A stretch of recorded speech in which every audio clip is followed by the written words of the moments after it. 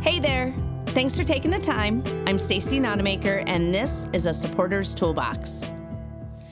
Rumor has it that Einstein had a strained relationship with his son.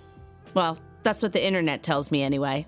But in a note to his son, Einstein, not surprisingly, astutely says, "Mainly play the things on the piano which please you, even if the teacher does not assign those. Doing what you love, the way you like to do it, is the way to learn the most, and that when you are doing something with such enjoyment, you don't know that the time passes." So today I ask you, what does the person you support do in their life that puts them in this state that Einstein just described, or as others described, as flow? I'll wait. Did you come up with something? Hold that for a moment. Psychologist Mihai Csikszentmihalyi introduced this flow theory in the 1970s based on research involving people who did activities for pleasure, even when they were not rewarded with money or fame. He considered people like artists, writers, athletes, surgeons, all individuals who get engaged in activities that they preferred. What he found was surprising to him and probably surprising to you as well.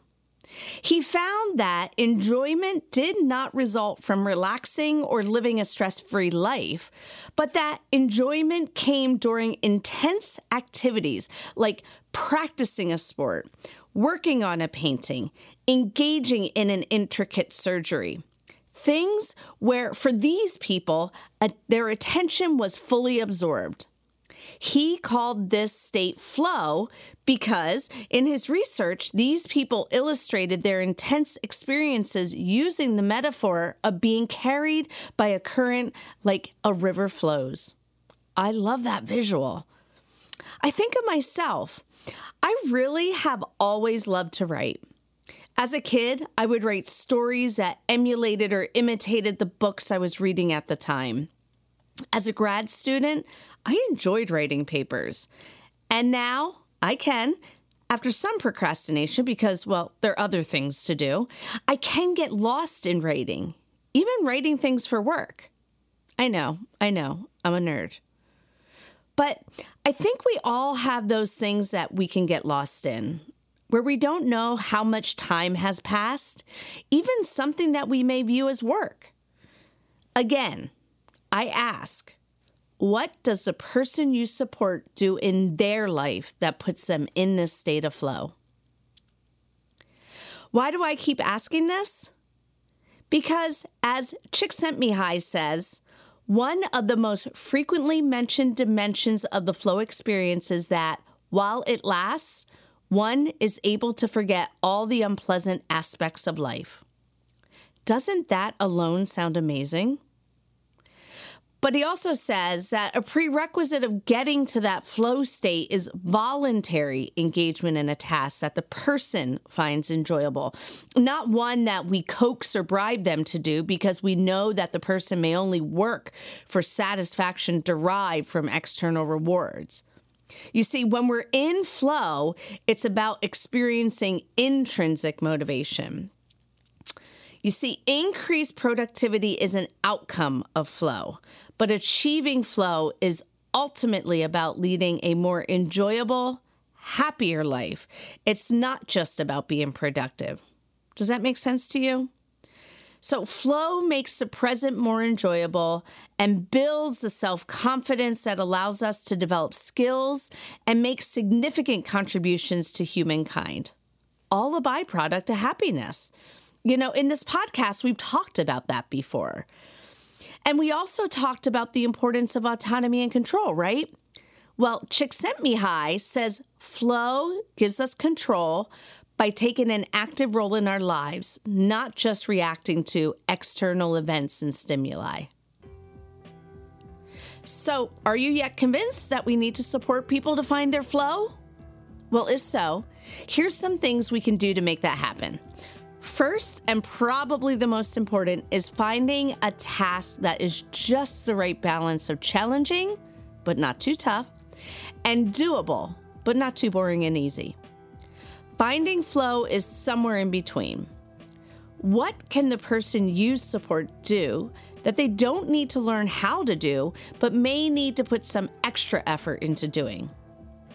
As I said, I can write all day long, but writing content for podcasts like this takes some work for me. I have to do some researching, some introspection, some recollecting, things that make the task a little more challenging than just getting words on the paper.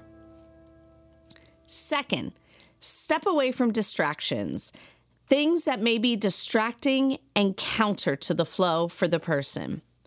One cannot achieve flow if their inbox keeps chiming or their smartphone keeps dinging. Turn off everything and make an effort to give all attention to the task at hand. My son can get into the homework flow when he has tunes spinning on his turntable. While distracting for me, it's part of his getting in the flow for sure. So this is individualized to the person, and it's your job to figure that out. Third and lastly, consider engaging in flow with others. Some flow theory research shows that people get in a better flow state when they're doing tasks with others. Is this task something that can be done with others? With you? With family? It's your job to consider that. So, wherever you land with supporting someone to find their flow, just know that it has to be intentional. And bonus points if you find something that is meaningful, like a job where someone finds flow. Some of us may have said, I'd do this even if they didn't pay me. Probably because we are experiencing flow in that job. The satisfaction just from doing the work motivates you to continue, and there's no need to care about recognition or money, and it's really, truly all about the flow from the work.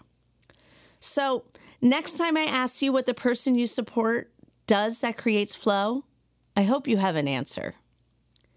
Again, thanks for taking the time. I know you're busy. Hoping you took one thing away that can make today a better day for the person you support. Bye now.